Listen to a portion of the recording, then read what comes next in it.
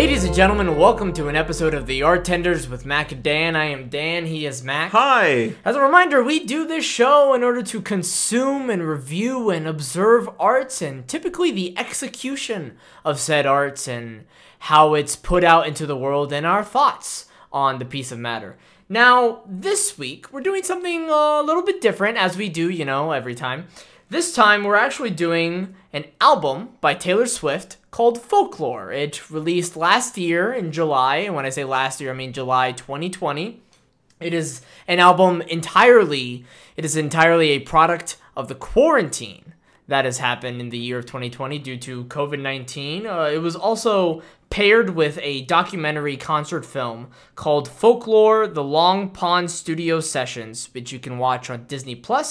And like I said, it is an album by T Swizzle, and it is also written and produced by Aaron Dessner and Jack Antonoff. Now, what's interesting about this pick, Mac, is that you were the one that selected it for our conversation right now, but you led with the fact that you wanted to do this because you wanted me to be angry, or you wanted it to be like a hate watch, right? Or a hate observation, and I presume meaning I was going to hate it, when in fact, Mac, I really just enjoy this album.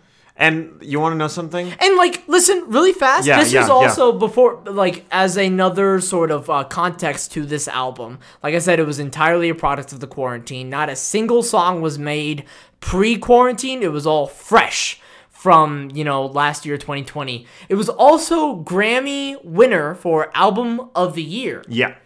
For, the Grammys that were in 2021, the 63rd Grammy Awards. But you were saying, I'm so sorry for cutting you off. No, I mean, it's funny that you say that because as I was driving over here, was thinking to myself, I really wish that I wouldn't have told Danny that I didn't like it, because now he's going to do everything in his power to like it.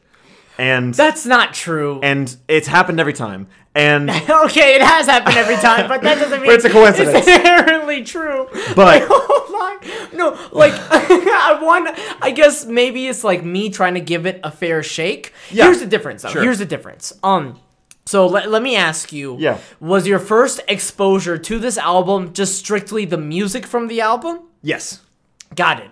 Because my first exposure to the album was watching the documentary that was on Disney+, right? It. So all of these songs, for those of you who don't know, all of the songs on the album are performed in this documentary. What makes this documentary special is the fact that this album was recorded entirely separately from one another, as in the people that were involved in it. So Taylor Swift, Aaron Dessner, and Jack Antonoff were never in the same room together putting together this album. Yeah, that's pretty cool. Which is very, very impressive. Yeah.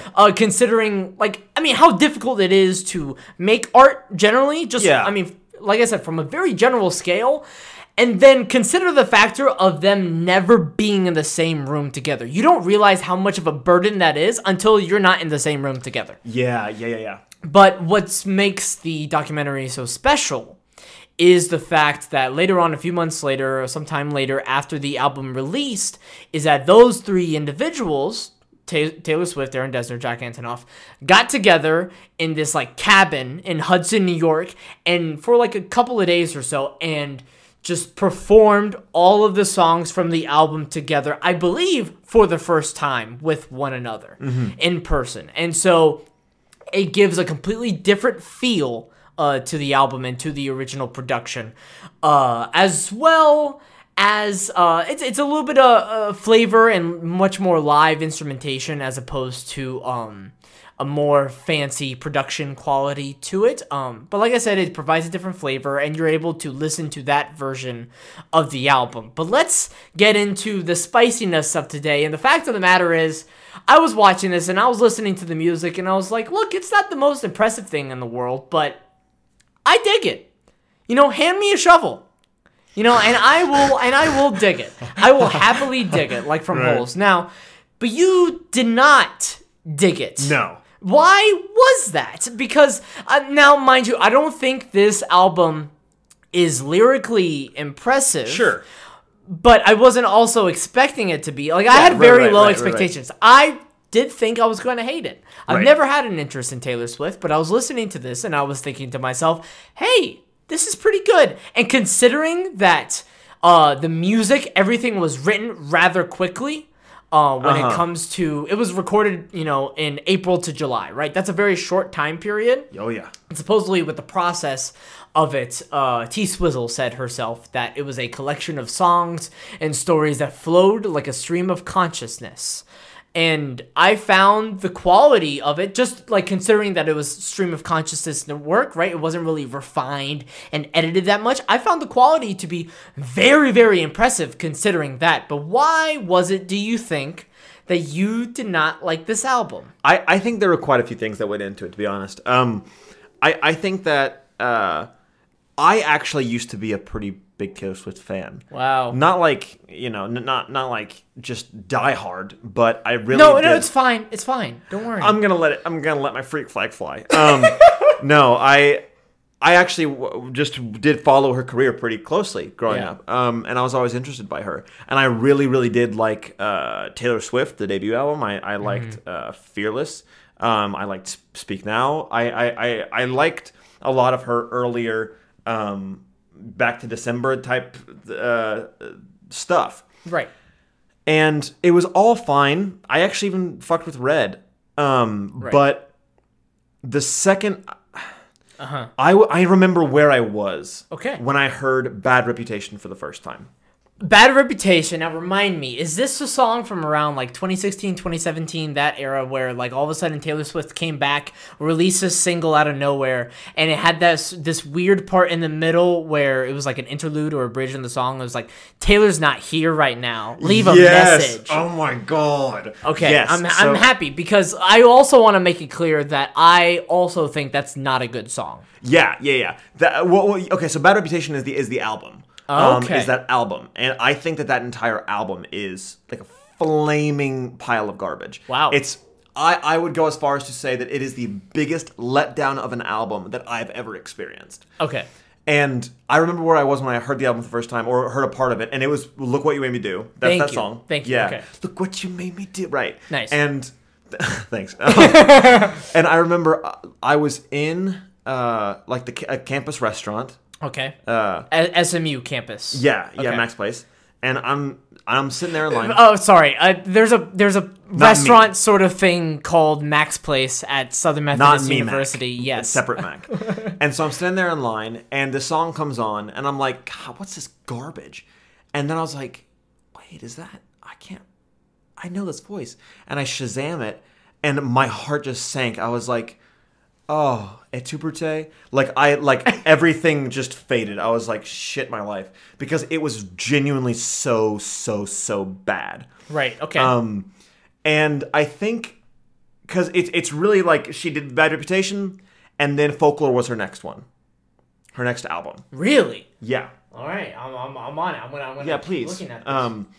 And it really made me... Reputation, not Bad Reputation. Bad Reputation, I think, is an Avril Lavigne song. Reputation had a bad reputation, but she also released Lover in between in 2019. If I'm not mistaken, there was an 11-month difference between Lover and Folklore, which is a really small turnaround. Mind you, I haven't listened to Lover. I can't speak on that matter, but... I remember listening to Lover and kind of grouping it in with...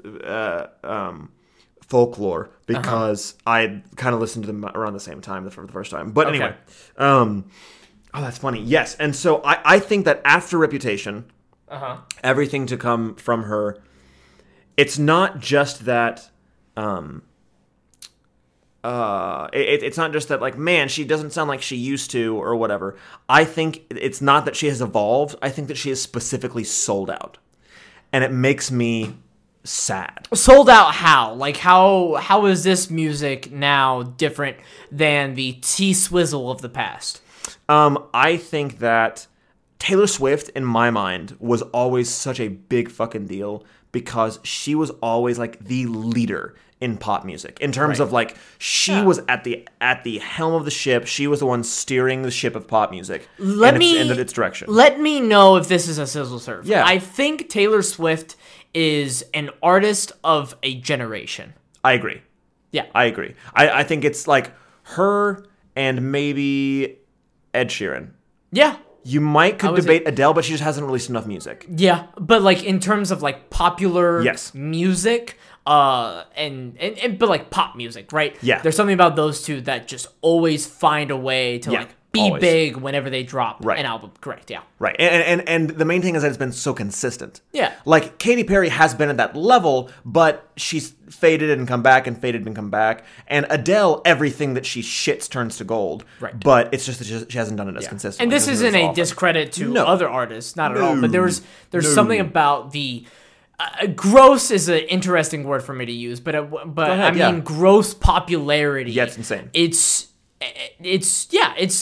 magnificent. Right. And the thing that always was so impressive, I mean, she was young, but the main thing that was impressive to me was that she was always at the head of the ship in terms of steering where pop music went for next. 10 years. For 10 years. For 10 whole exactly. Like she really took a hold of that shit. And it was a big ass deal. And it's difficult for a lot of artists to maintain a sort of identity. And then it's very typical for an artist to like lose identity and also then lose popularity. Right. Where you may be accusing is a strong word, but accusing Taylor Swift of losing her identity, but her popularity has not faded at all. Yeah. And I mean, if you look at like the past 5 years, pretty much. Yeah. Like every single big song or every single big artist that like breaks through on the world scale, not just America, but on the world scale, with maybe the exception of Ariana Grande, maybe, I would say is some sort of fusion music. People but it's funny because if you think about it, and if you like really try and go back in history, Taylor Swift was really like one of the main innovators and pioneers of the fusion movement, meaning like taking two different genres and trying to find a way to make them meld together. Yeah. Like she was like an icon because she was right in between the worlds of country and pop in a very popular long vein. Time. Yes, exactly. Yeah. And it was a huge deal because everyone was always fighting like which one is she, and she was constantly like why not both? ¿Por qué no los dos? Exactly. As the taco commercials say. Yes. And so she was doing that, and then she even whenever she started like branching off into other things, like it was still a huge deal, and she was always I mean, she wasn't making like the most unbelievably original music, but she was always making cool new music that sounded new. Yeah. And everyone was following her lead. Yeah, exactly. And ever since Reputation, I feel like that's not the case anymore. Uh-huh. It feels like she is now following the others' leads. Okay. And that kind of pisses me off. Okay. It makes me sad. That I don't think that the sounds that she has made have been entirely original. Uh-huh. Or entirely innovative. Whenever she releases something, I'm like, oh, yeah, more of this shit. And not like more of her shit, I mean more of like mainstream pop shit.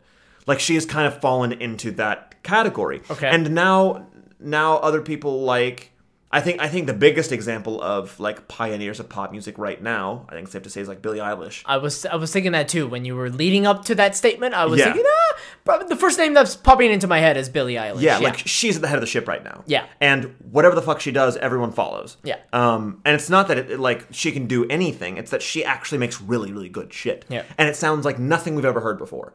And Taylor was doing that and is now not anymore. And that might just be because, like, she's hit that age, but it's tough and it's really difficult for me to watch because it's not that, oh, man, she's, like, kind of faded out of the limelight. It's that she is trying desperately to sound new, and in doing so is simply not.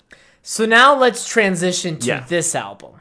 So, okay, with this album, the thing that makes me upset about this album specifically is that I think it like the second half is way better than the first. I agree. But the first, it's tough because there were I kid you not. I really am not joking when I say this. There were times when the song changed and I didn't even notice. That's fair. And like like maybe the first 5 songs, like up to Mirror Ball, are this same sounding song. I mean, I dispute that a little bit. Mind you, like, my first introduction... And I hate saying that, by the way. I hate saying that. Like, I really... Not only because I love her, but also because I try so hard to steer people away from that mindset of, like, it all sounds the same. Because it's like, no, give it a chance. And, like, oh, I only like these certain, like, genres of music. It's like, no, that's so limiting. You can't place that on yourself.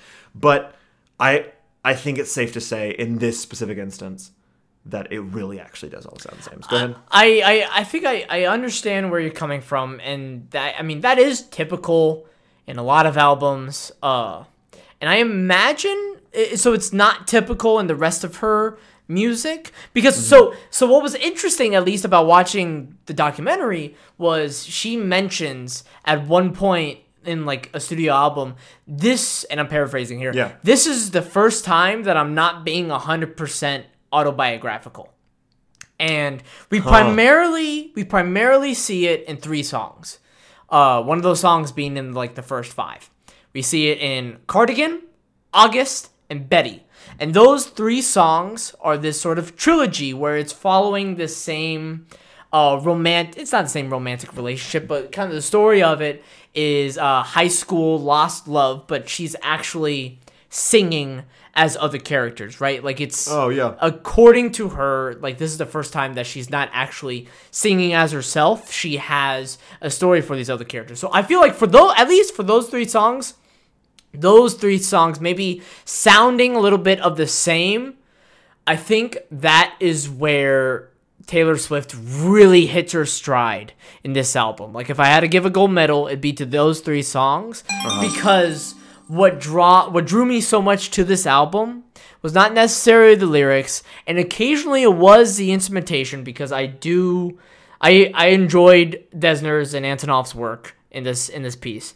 But what really drew me was the storytelling of not just those 3 songs, but generally for a lot of these songs. I thought the storytelling in My Tears Ricochet was very, very strong, and the idea of and it's, of course, a common theme, but the idea of loving each other so immensely and now we're not. And I'm once again kind of paraphrasing the song here, but I'm dead to you, so why are you at my funeral? It's just something like, it's corny, stuff like that. But how she tells the story, not necessarily through the lyrics, but it's the lyrics in tandem with her vocals and with the instrumentation, that I think this album really succeeds. And so then when you get something like Cardigan, like August, like Betty, when she's actually speaking as other characters, it's actually really fun to just be a part of the ride and be a part of the story. And then what I appreciate so much about August in particular is a sort of more light-beated music that's juxtaposed with this girl who thought this relationship was real with this guy, but actually this guy was mentally somewhere else the entire time, and he admits to it in Betty. Like, I love how songs can be connected story-wise. I always love and appreciate that. I think one of the best albums I've ever listened to, and I also don't think it's going to be the last time I'm going to reference Kendrick Lamar in this discussion for some reason. Oh my God, that's so funny. He just seems like the right comparison. But Good Kid, Mad City, right? That entire album, his second studio album, that entire album is a story. And all of those stories are intertwined and interconnected, while this album, Folklore, is more stream of consciousness. But when the stream of consciousness actually holds a story, then it gets to be, in this case, really, really engrossing. And so I understand the criticism how some of these songs can sound the same, and maybe in the first 5, right? Like, I don't think The One or The Last Great American Dynasty, like, it does itself any favors. Neither does 7.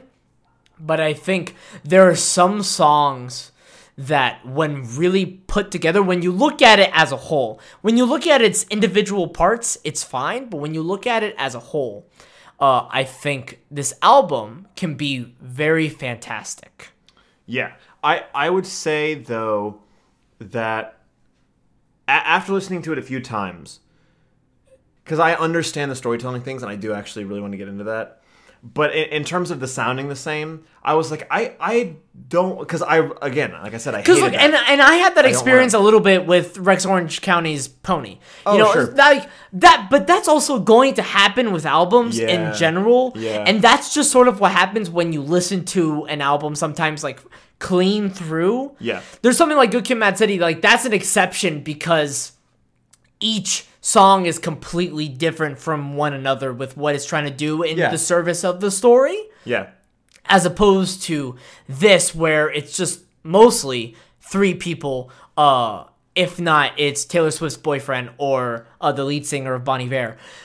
Like, it's just three people working on this album. So it's only natural that a lot of it is going to sound similarly. Especially when, like, songs don't sound similarly when you listen to them again and again and again and again, when you really study them and look at it with a magnifying glass. But I'm so sorry for cutting you off. Yeah, they're and I think that the thing that made Rex Orange County sound the same in terms of like song to song is that it wasn't the music or the lyrics or the stories. It was that he can only do so many things with his voice. So his voice is pretty much going to do the same thing every time. Yeah. And so in terms of just like the vocal quality, it's going to be pretty much the same every song you hear. Mm-hmm. And that's where it starts to blend in.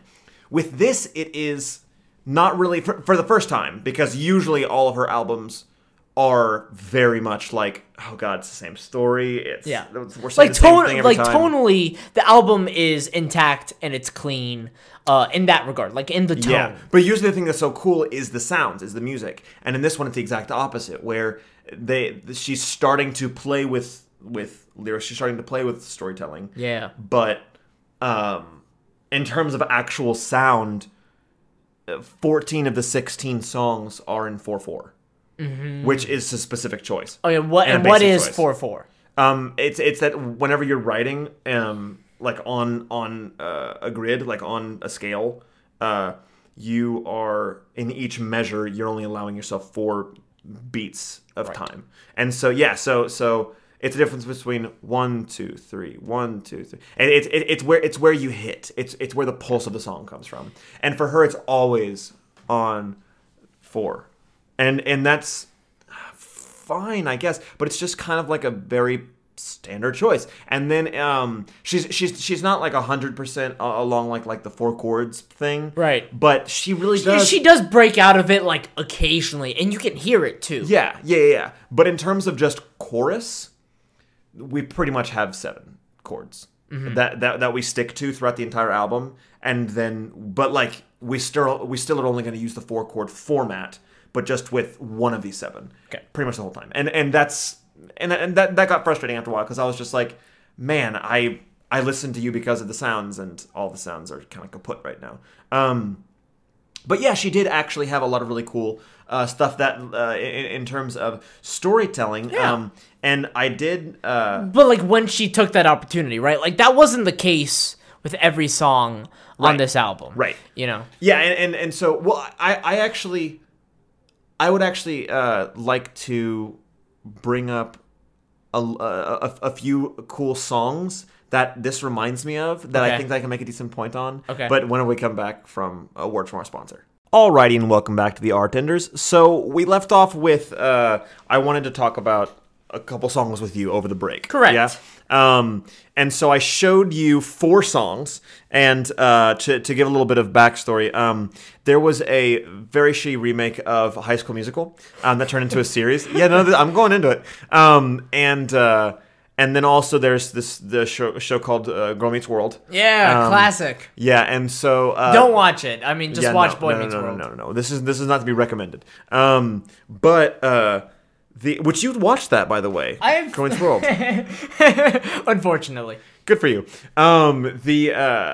So the 2 leads of the High School Musical thing were about to get together, and like we're thinking about it and we're flirting and everything, and then he decided to wait until she became of age, which makes sense. And so you just kind of waited it out. And then in that time of waiting, or waiting until, actually date, he ended up dating the lead of Girl Meets World. And so the girl that was in High School Musical, Olivia Rodrigo, she made a song called Driver's License, which became the #1 song in the world recently. And then to that because she mentions not directly, but she kind of alludes to Sabrina Carpenter in her song. Who is the girl from Girl Meets World? She the blonde one felt the need to make a clapback song, kind of like a diss track to. It's a diss track. No, stop. Do not say kind of like a diss track. No, it like totally is for these teenagers. Yes. Oh yeah. And like with savage lines such as you try to get under my skin while he's on mine. God damn. That is roasty. Spicy. It really is. And so so she made that song, and then the boy, the dumb boy that was in the middle of it all, he decided to make a song of his own. And which is actually, hold on. It's a pretty song. It's a pretty good song. It's fun. It like reminds me of NSYNC, and I love NSYNC, so I'm like, this is actually pretty good. It's a very fun one, but at its essence is a dumb song. Yeah. Called Lies, Lies, Lies. And so those were all very dumb, and then eventually Olivia Rodrigo in the past week has released another song, or I guess by the time that we post this, but in the past 2 weeks, released another song called Deja Vu. And it's actually a lyrically very clever song, and it's really mature in comparison to all of the other 3 songs. And I'm only saying this because it kind of reminds me of the style of lyricism that Taylor Swift has. Because early on in her career, like you're talking about her autobiographical style, right? And it really is a matter of she did not know how to say anything other than exactly what the fuck was on her mind. It wasn't just that she wasn't able to create characters. It was also that she was not able to code or use any figurative language or poeticism to mask what she was feeling or to, make it into some interpretive type thing that was clever. It was just exactly what the fuck she was thinking. But let's also understand the context, too, of the fact that you get really popular making music about yourself, then you're probably going to do that. Exactly. Why would you stop? Well, you would probably keep doing that for a while, right? Unless you finally put your foot down, you're like, no, I want to do something different. And the first 3 songs that we listened to, the first Driver's License, and then Sabrina Carpenter, and then Joshua Bassett, Skin, and Lies, Lies, Lies, was the problem with all of them is, and the thing that honestly makes you laugh more than anything, because it's not like, man, what amazing songs. You just kind of laugh at them because, like, the things they're saying are just so silly because they are exactly what a high schooler would say or like a teenager would say.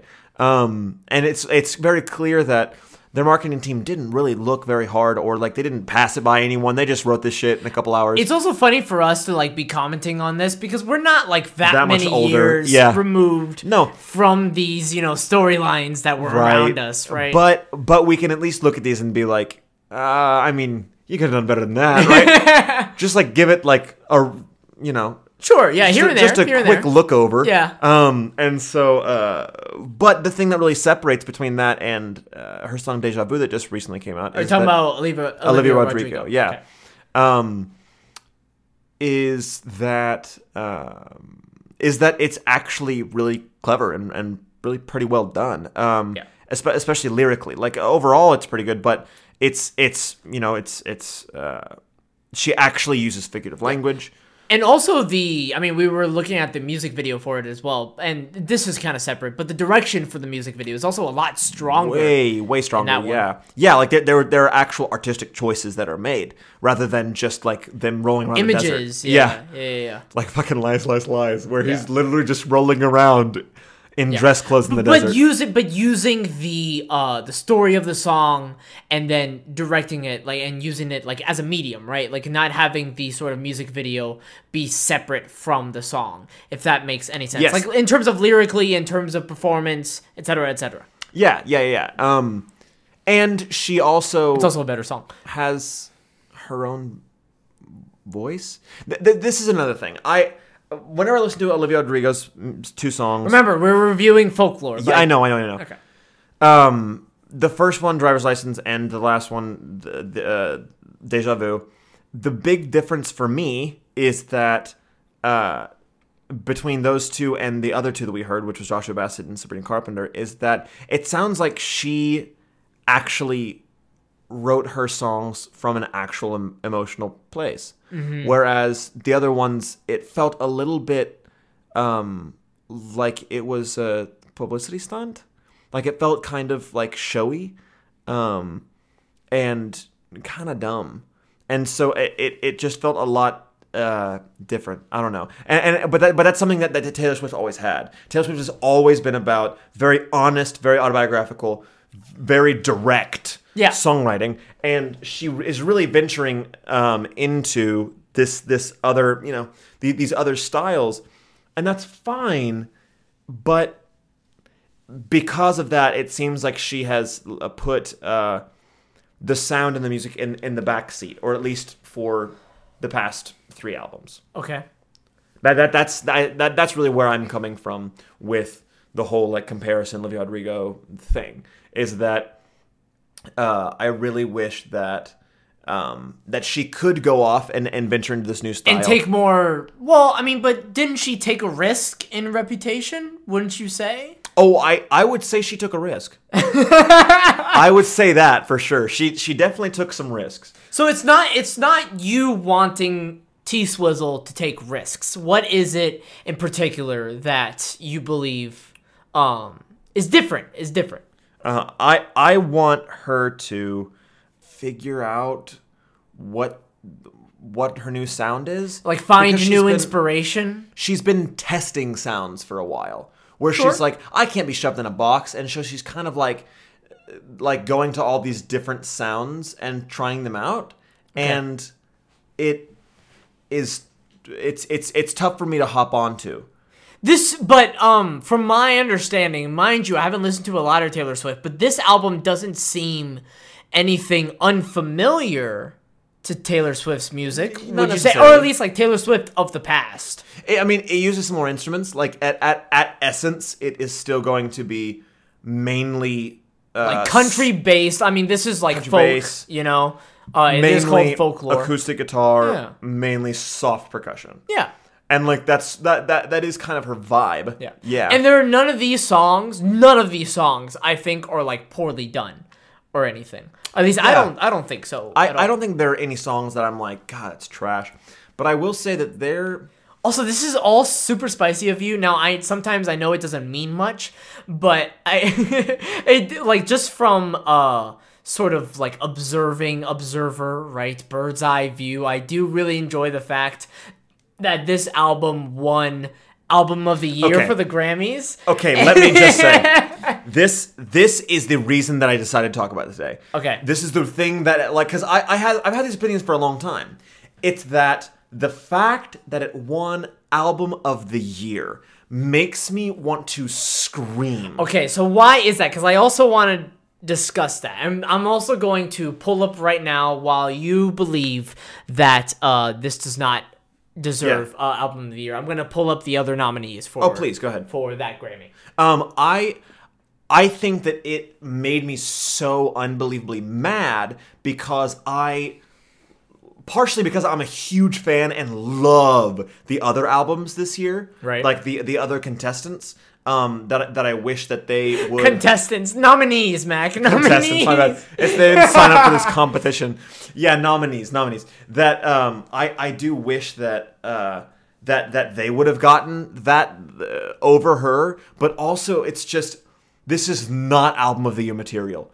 Period. Point blank. There is nothing innovative about this. There was nothing like amazing and impressive that was like earth-shattering, and that's usually what Album of the Year goes to. It's to the best Album of the Year, and this simply was not. Even if I was to, after this conversation, say, you know what, maybe it's not as bad as I thought it was, because it's not trash. It's just not good, and it pisses me off that it's not good.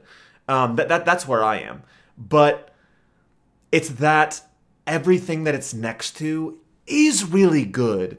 Coldplay actually had a really pretty decent fucking album. So to give context as to who were the other nominees, we have, and I hope to God I'm pronouncing all this correctly. Chilombo, that just sounded weird out of my mouth. By Janae Aiko. Janae Aiko, yeah. We have Black Pumas by Yes. Black Pumas. We have Everyday Life by Coldplay. We have Jesse, Jesse, Volume 3 by Jacob Collier. We have Women in Music Part 3 by Haim. Future Nostalgia by Dua Lipa. And Hollywood's Bleeding by Post Malone. I think it's Haim, but yeah. And I gotta say, though... I haven't listened to any of those other albums. Like, I mean, I've listened to some Janae Aiko, Coldplay, Jacob Collier, but like I've not dived into these albums. Yeah. Just want to say that. I will say that I've listened to all of them except for the Haim one. Yeah. Not all the way through, but I've listened to enough to have opinions about all of them. Yeah. And I gotta say 4 should have beaten Taylor Swift. Now, listen. I understand because I kind of agree. It's interesting that It's kind of crazy that it won, right? yeah, we can yeah, agree. Like on that. you listen to this album, and yeah, I did not think album of the year material either. Yeah. If you're looking at this album in a vacuum, right? When you are not considering the fact that this was entirely quarantine made, Yeah. then it makes the album a whole lot more unimpressive. However, Mac, don't take out this frustration on T-Swizzle. T-Swizzle didn't ask for this, Mac. Yeah. Now, But I it's the understand. type of shit that makes me start believing conspiracy theories. Take it out on the... Wait, what? Yeah, it's like this where I'm like, this was like set up. This was the industry that's like propelling this star that they've made and all the money and. Listen. I do think a big reason as to why this won album of the year. My assumption is that I checked all the dates of when, like, the rest of those albums were recorded, and this was the only album to have been recorded and done entirely during quarantine. Sure. And I think contextually, I think that's the big difference, right? Yeah. That on its own, is this album cream of the crop? No, I wouldn't think so. I think Taylor Swift does some very cool things in this album.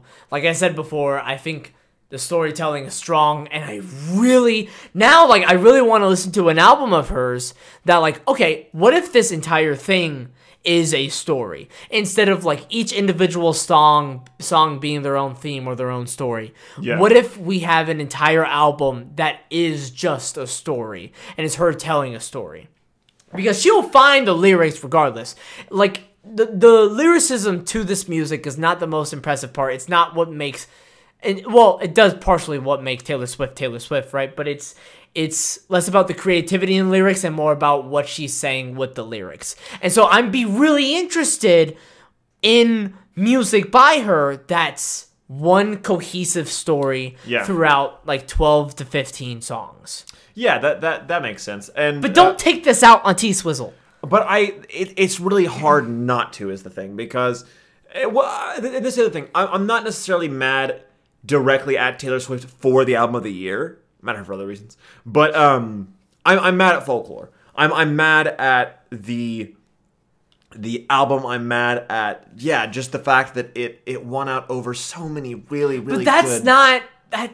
It's not their fault, you know. Yeah. I understand naturally, like it's going to have you kind of rub off onto Folklore. Like, why would you do this? You know. Yeah, a little bit. But like. It's important to take it to the context. It's really, really important to take it to the context of this album and understand the context of these people were never in a room together. Once you take it into that context, it makes it really impressive. I agree that shouldn't be the basis for your album of the year, right? Yeah, right. Like, let's use the Academy Awards as a sort of analogy here. I think in 2014, there was a movie called Birdman that won Best Movie, right?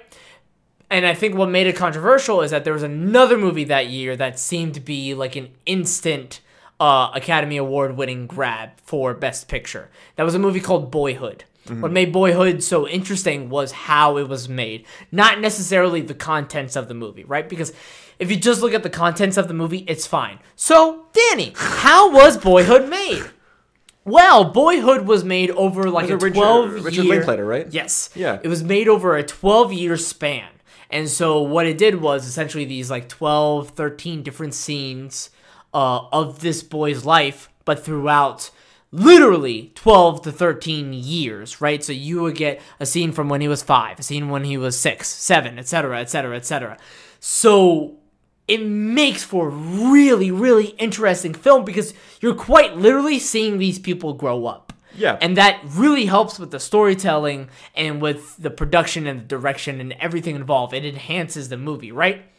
But when you don't take that context into consideration, when you're just purely looking at it from a movie standpoint, it's fine. Yeah. Like, it doesn't really do anything, right? There's not really a cohesive plot to it, which is fine. It's more so like a sort of tonally theme, what they're kind of going for. But the big selling point and what makes that movie so impressive for the most part is like keeping all those actors and keeping those kind of storylines a little bit alive, right? And so you check in with a few characters here and there. But what makes it so impressive is the production of it. Yeah. And that's what makes Folklore so impressive, is the production of it. Now, Boyhood didn't win Academy Award of the Year, and I do think Birdman was a better movie, right? Yeah. If you take out that context, it is absolutely a better movie. Mind you, it was also directed phenomenally as well. But if you take the context of Folklore into the fact of, okay, this was all recorded separately, that's really, really impressive. Mind you, I do recommend to you, Mac, to watch the documentary. That seems to be a big difference maker. Because I think this was the difference maker for me, was that it wasn't necessarily the lyrics or maybe even the production at that point. Because the production at that point, Dessner, Antonoff, and Swift were all in the room together. The production at that point doesn't matter. So then it just became about the performance. And then it made me realize, wow, Taylor Swift is like a treat to watch perform. Mm-hmm. And she is innately a performer. It's nothing big or bombastic, but it's nice to just see an artist move to their music. Yeah. And it's nice to just watch her sing and then watch her body physically explore through that motion, and just something simple as her hand is going up when it's reaching a higher pitch, like something simple like that, right? But that really aids in the overall experience. I think that's what really aided my experience of the album, was that not only was I listening to the album, but I saw those three people performing together. It's also a big thing of, now, if I'm not mistaken, those people were like performing together for the first time together in the same space. So that instantaneously and innately enhances the performance because it gives you that human element, right? That it's so difficult to maybe in the context of like theater to do a monologue by yourself, to do a self-tape where all you're speaking to is a camera, right? But to be active as an actor, to be active in the scene and participating with another scene partner, and let's say you're just using the same monologue, makes it so much more electric because you're actively playing off one another, right? Yeah. And so that's what she's literally doing, right? She's literally playing off of Antonoff and off of Dessner. She's literally quite playing off of them. And they're playing off of each other, so it makes, even though it's a lot more intimate of a space and she's not performing in front of a huge crowd or anything, it makes it a lot more of an intimate and wonderful experience. Some artists, that isn't the case. There are probably some artists that it's best just to listen to their album. This is when I bring up Kendrick Lamar again.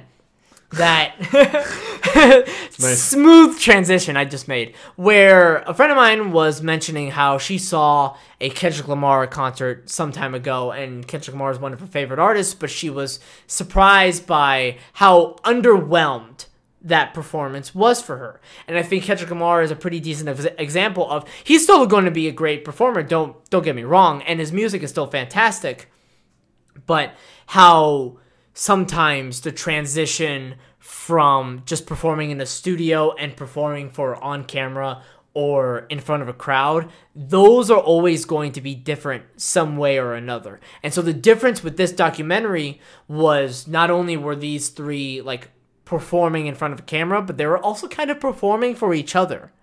And that raised the enjoyment so much more. And just seeing them explore through the music together is an absolute treat. Should have won Album of the Year. I don't know. If I listen to the other albums, you only have to listen to one. And the nominees, I don't really think so. But that didn't prevent me from enjoying the album, right? Now, mind you, I'm going to ask you really fast, Mac. Yeah. And you know what? I'm going to say we're going to pause it here if the answer is no. But have you listened to the song from the deluxe edition, The Lakes? No. Ladies and gentlemen, we'll be right back. And we're back. And the reason why I wanted to show Mac this album is because The Lakes was a song that was not featured in the standard edition of Folklore. It's actually featured in the deluxe edition. I think, maybe this is a sizzle serve, maybe not, I don't know. I think the biggest mistake that this album makes is not putting that on the standard edition. Is not having that be the final song. Now, I think the biggest mistake, or I think why that's the biggest mistake, is because a lot of the theming around this album, like tonally, as well as during the time that it was made in, right? Because this is such a time capsule piece, this album, is a big theme is escapism, right? And like trying to get out of just something, right? And so... Yeah. And this isn't that. Well, this is a little bit of that, of like her wanting... No, I think this is absolutely that. This is her wanting to be in this like cabin somewhere else, right? This is her, like, she's always been writing about like those cabin songs, but it's the fact that this wasn't a part of this album, as well as how beautiful I believe this song is a very strange choice. I think it's like doubly so because like how does escapism apply to songs like August or Betty or Cardigan? And it's because like at least in those three songs, like it's once again her not telling a story about herself, that so much of it is her trying to reach out and tell stories about other people or other people's lives, or just like what can happen in other people's lives. And so it's still playing into the idea of trying to get out. What is the situation that she's trying to get out of? It depends on the song, right? But in the case of The Lakes, I think it's a really nice button to the album in terms of how it's written and the lyrics to it. Mind you, once again, it's not the most impressive thing lyrically, but tonally, it's such a nice button because it's also this positive, more uplifting sort of thing compared to the final song in the standard edition, Hoax.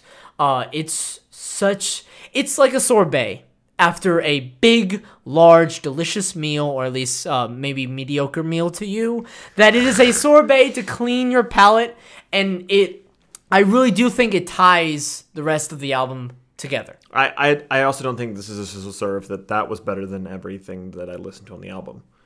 I think that was the best thing that I've heard. Now, Mac, I did show you the Long Pod Studio Sessions recording of it, the documentary that's on Disney Plus. I did show you that like video of it, and so the deluxe edition version, I think, production wise, it's a little bit different. But what Max saw was also the video of the performance, right? They're actively performing. This isn't like a music video where the director comes in and he puts some shots together. No, like it was essentially a concert. We were watching a mini concert. Yeah. And, it was really good though. You're so caught off guard. Yeah. No, it was really great. You're literally at a loss for words. I'm trying to catch up a little bit in my head. I think that it solved a lot of the problems that I had lyrically. To be honest, like it actually did.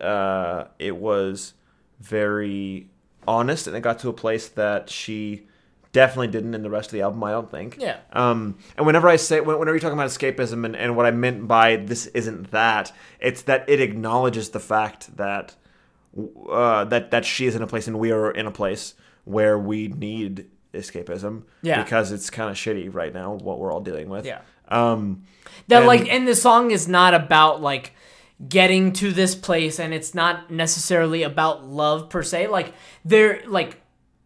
there's a theme of wanting to get to this place and having a love involved. Like, it's in the lyrics, right? But it's not those things explicitly, right? Like, it's not about it's not about the journey, it's about the wish for the journey. And it's not about trying to have this love. It's more about, I wish for this love to be with me for this like theoretical, hypothetical journey. Yeah, and it was really nice that that it wasn't a direct cookie cutter story. Yeah.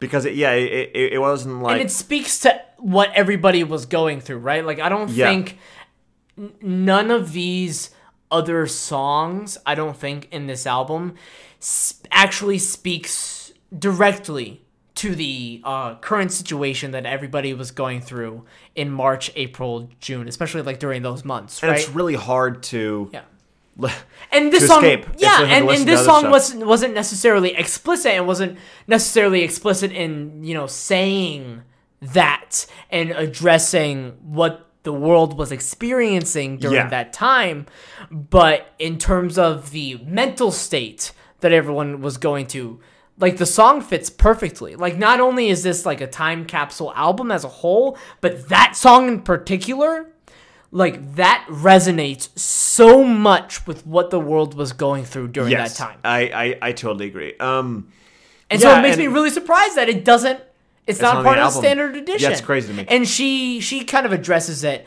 in the documentary. She was like, you know, and then Hoax was a fine entry, like a fine final entry for the album for the first few weeks, but then I was like, I needed something else to put on top of that. And I really, really wish that this album released with The Lakes as its final song. Yeah. Good. I mean, that was me towards the end. I really wish that it released with the The Lakes. But she was expressing that sentiment of the Lakes. I needed something else. The Lakes is the, like, final song of this album. Like, it wasn't just added to the deluxe edition. Like, no, this is the final song of this project. Yeah. It was really lovely because and what I meant by, like, the difference is that, yes, it's still in the escapism theme, but it's really the only song that acknowledges that that's what it is. Yeah. Like, it's the only song that acknowledges where we are and why it's being made, you know? It's true. It's kind of meta in that way. Yeah. But not being heavy-handed with it either. No. Which, honestly, it's really tough to, and this was a problem of mine early on in the pandemic and everything, is that I felt like it was dishonest of me to not be talking about the pandemic and any art that I was trying to make, but there was no real good way of talking about it because everything that I wanted to say has pretty much already been said. Because what are you going to say? Yeah. And there was always this elephant in the room, right? Right. Especially, like, art during this time. You know, like, everyone wanted to specifically talk about the pandemic. So we got, as a society, generally, and as a community, we generally got a lot of art that was pandemic centralized and was talking directly about the pandemic and the effects of that and the effects of isolation, right? Yeah. As opposed to, and what I really appreciate about this album is that it's not necessarily talking about the pandemic, but it's just a product of the isolation. It's a product of the pandemic. Yeah. And then when you add The Lakes to it, like, once again, it's not explicitly stating it. It's putting it all together in a bow of, like, this is a product of the time. And of course, like, the rest of this album is very, very stream of consciousness, and sometimes it really succeeds, and sometimes it's like, okay, like, I could forget this song soon, right? But like I said in the previous part, the fact that this was a stream of consciousness work that was not overly heavy-handed with talking about the pandemic.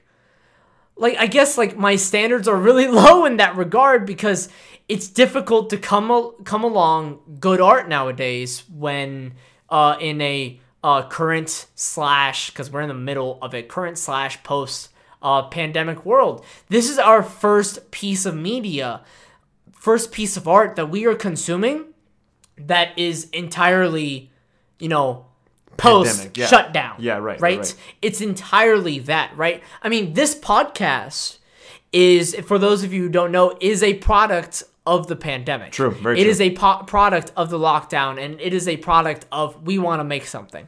And that's partially a reason why I enjoyed this album so much. Aww. Was acknowledging the fact this is a product of the pandemic, and this is a product of people getting together, of just like, I don't know what the hell is going on. I have no idea what trajectory my life or the world is even going.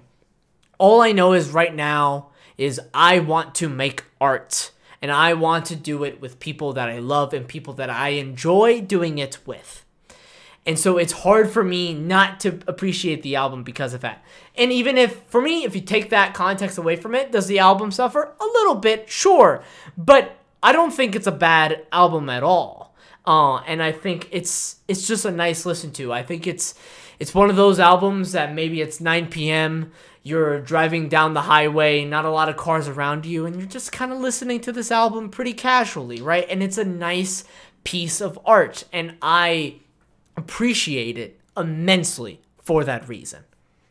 Man, you getting me a little emotional. That was really good. That made me really happy. Thank you. Yeah, fuck yeah. And yeah, I mean, yeah, I kind of agree with that. That's something that I never really even thought of. Like, sure, did this deserve Album of the Year, Mac? No. So, like, but we can still appreciate it for what it is. Yes.